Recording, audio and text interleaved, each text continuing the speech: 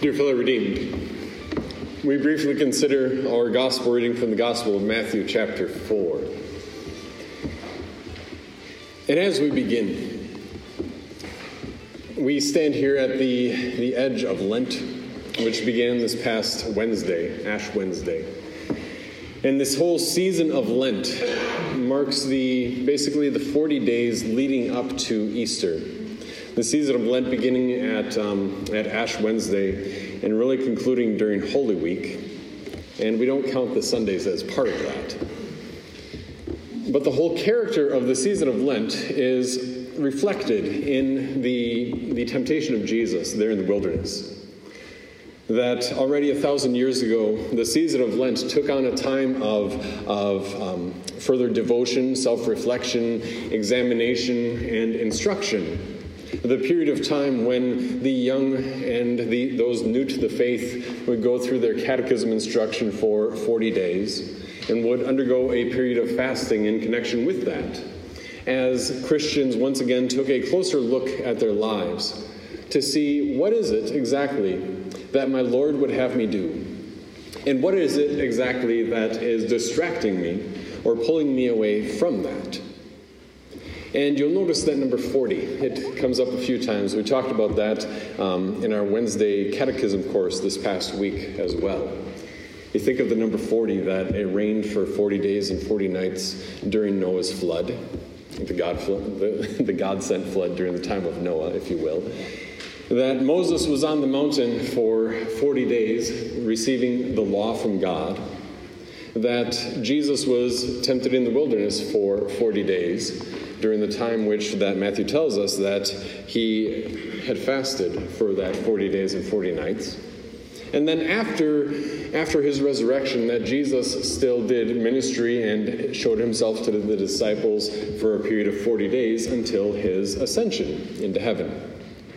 And what we kind of see is that period of 40 days is an example and a number that is often associated with God interacting with his creation.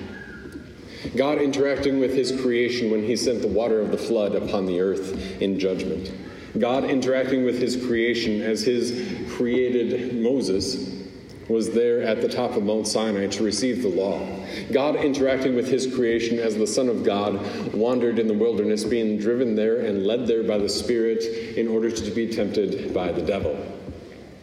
And it's in perhaps a little reflection of that the Christian church took up this practice of 40 days during Lent to not just have it be a celebration that would creep up on us as if Easter was just the only thing on the calendar, but that also this period of 40 days leading up to Easter would be a time when Christians would have to pay attention and would have more opportunity to think about what is it that my God would have me do?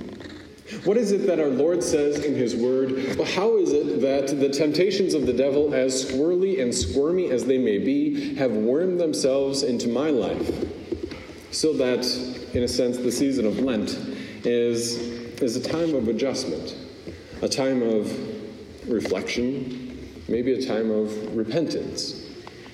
And that's what we see, especially in our gospel lesson, that as Jesus goes out into the wilderness, that he doesn't go out into the wilderness as though he himself had any sin to repent of, that Jesus goes out there to do battle with the devil.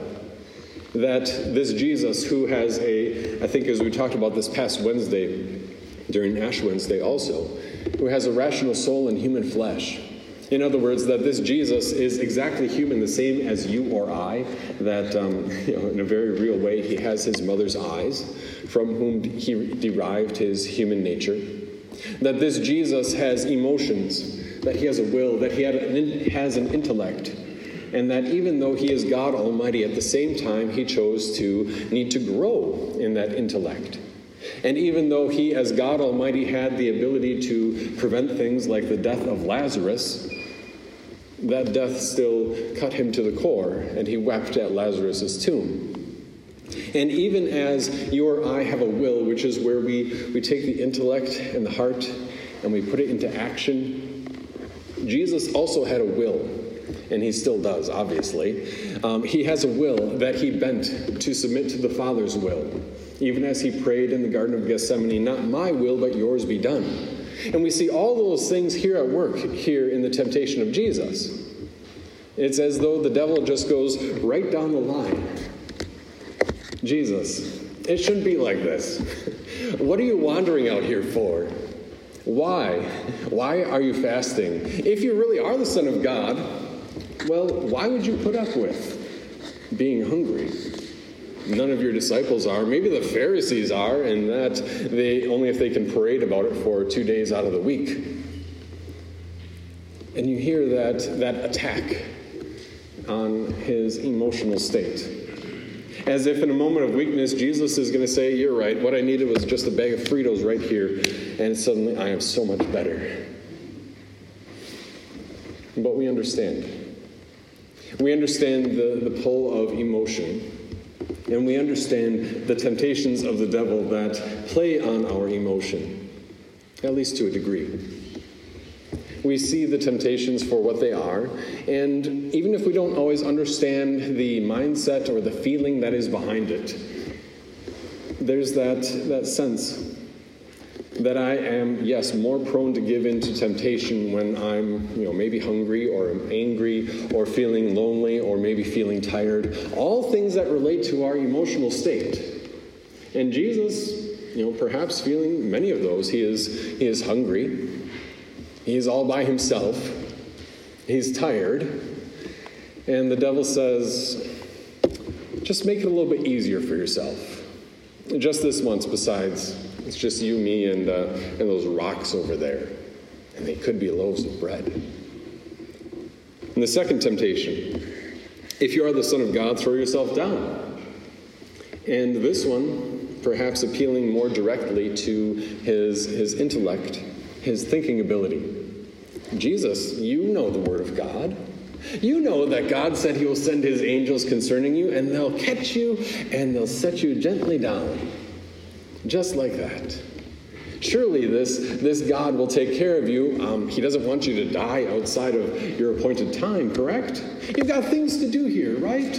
Of course. Of all people, you would be the one that God himself will send his angels immediately to protect you from falling. It almost sounds logical, aside from the misuse of God's blessings. But it is a temptation to his intellect. Surely, this certainly makes sense to you, that the God who sent you here to save people, he'll continue to take care of you regardless of your own input, regardless of your own action. And then the final one. If those first two, each one on its own, weren't enough, the appeal to his hunger, his emotional state and well-being. The second one, his appeal to, this is a logical course of action because the Word of God backs you up. Then put those together. Jesus, even if your heart isn't exactly in it, all you have to do is bow down. Exercise your will. And incline your heart. And mentally admit that this is a blessing that God could give to you right now without all of the suffering, without the cross, without the stripes, as our choir sang. When you see Jesus in the wilderness, why? During the period of Lent, when we have begun this 40-day journey, why do we take a few moments at the start of Lent to pause and see Jesus' 40-day journey in the wilderness? Why do we take a few moments to read and reread and reread how the devil appeals to Jesus in his heart, in his mind, in his will, in his action? Why? And the answer isn't simply to say, well, so we can see what we should do with temptation. Because this gospel lesson isn't given to you and to me to simply say, well, here's the recipe for and the formula for defeating the devil. We can certainly understand it from that, but there's more. Here at the beginning of this 40-day journey of Lent, when God calls you to give some sober consideration to your own life, to look at maybe the chart of, if you were to keep a chart of the hours of your week, look at where your time goes. If you were to mentally track where your attention went, to think for a moment what had consumed your intellect, and to think and to look within and talk with those who are closest to you. What is it that has been pulling me away from love for God and love for my neighbor? To spend not just a Sunday or a service and thinking, well, how has the temptation of the devil squirmed into my life? But even more than that, how have I been an active participant in saying, yeah, that's exactly where my heart should go, or my mind should go, or my actions should go? To say that this is a 40-day walk with Jesus through the desert as the season of Lent. Because what you see, and I think one of the things that if you get a copy of the book as well, what you'll kind of realize is that at every point, the devil doesn't have to physically get us out of a church building and physically have Bibles sitting on the shelf instead of on our table in order to pull us further away from him. All it takes is a little bit of erosion over time, a little bit of getting in between the relationships that God has given, a little bit of attention of mind and heart, or a little bit of action that on the surface might be a very good thing, might look like a very good thing, but behind it, coming from a bad motive, or its result, choosing something that is good instead of choosing something that is better, choosing something that is urgent instead of choosing what is important, and thinking to ourselves, that's a difficult task.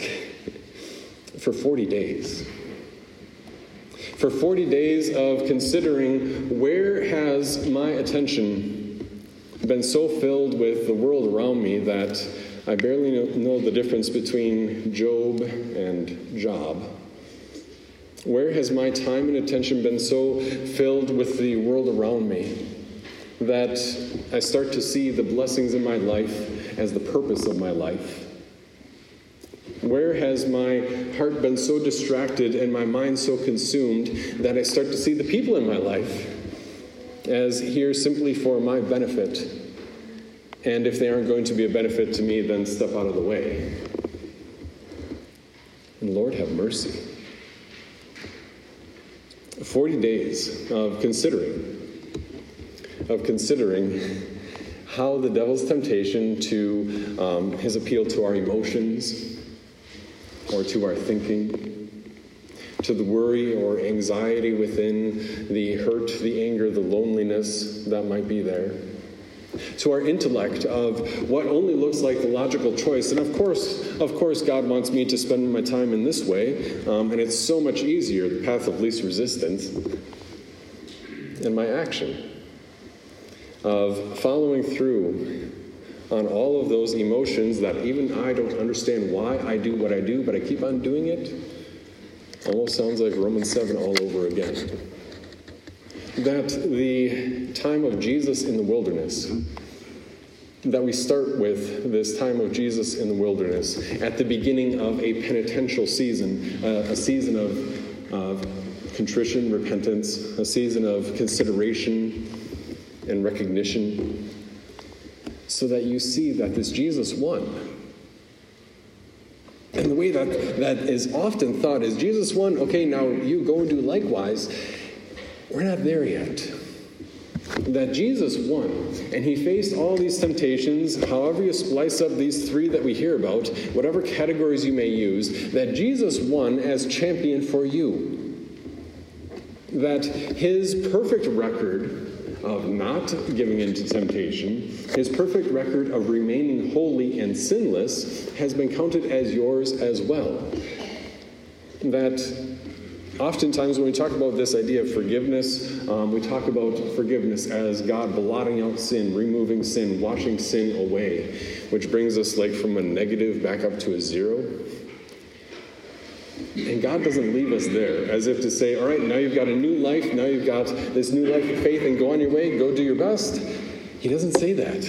That he gives his gifts in such a way that he removes sin, he has taken it away, washed it away, blotted it out, and he has given to you the perfect record that you see right here in Matthew chapter 4.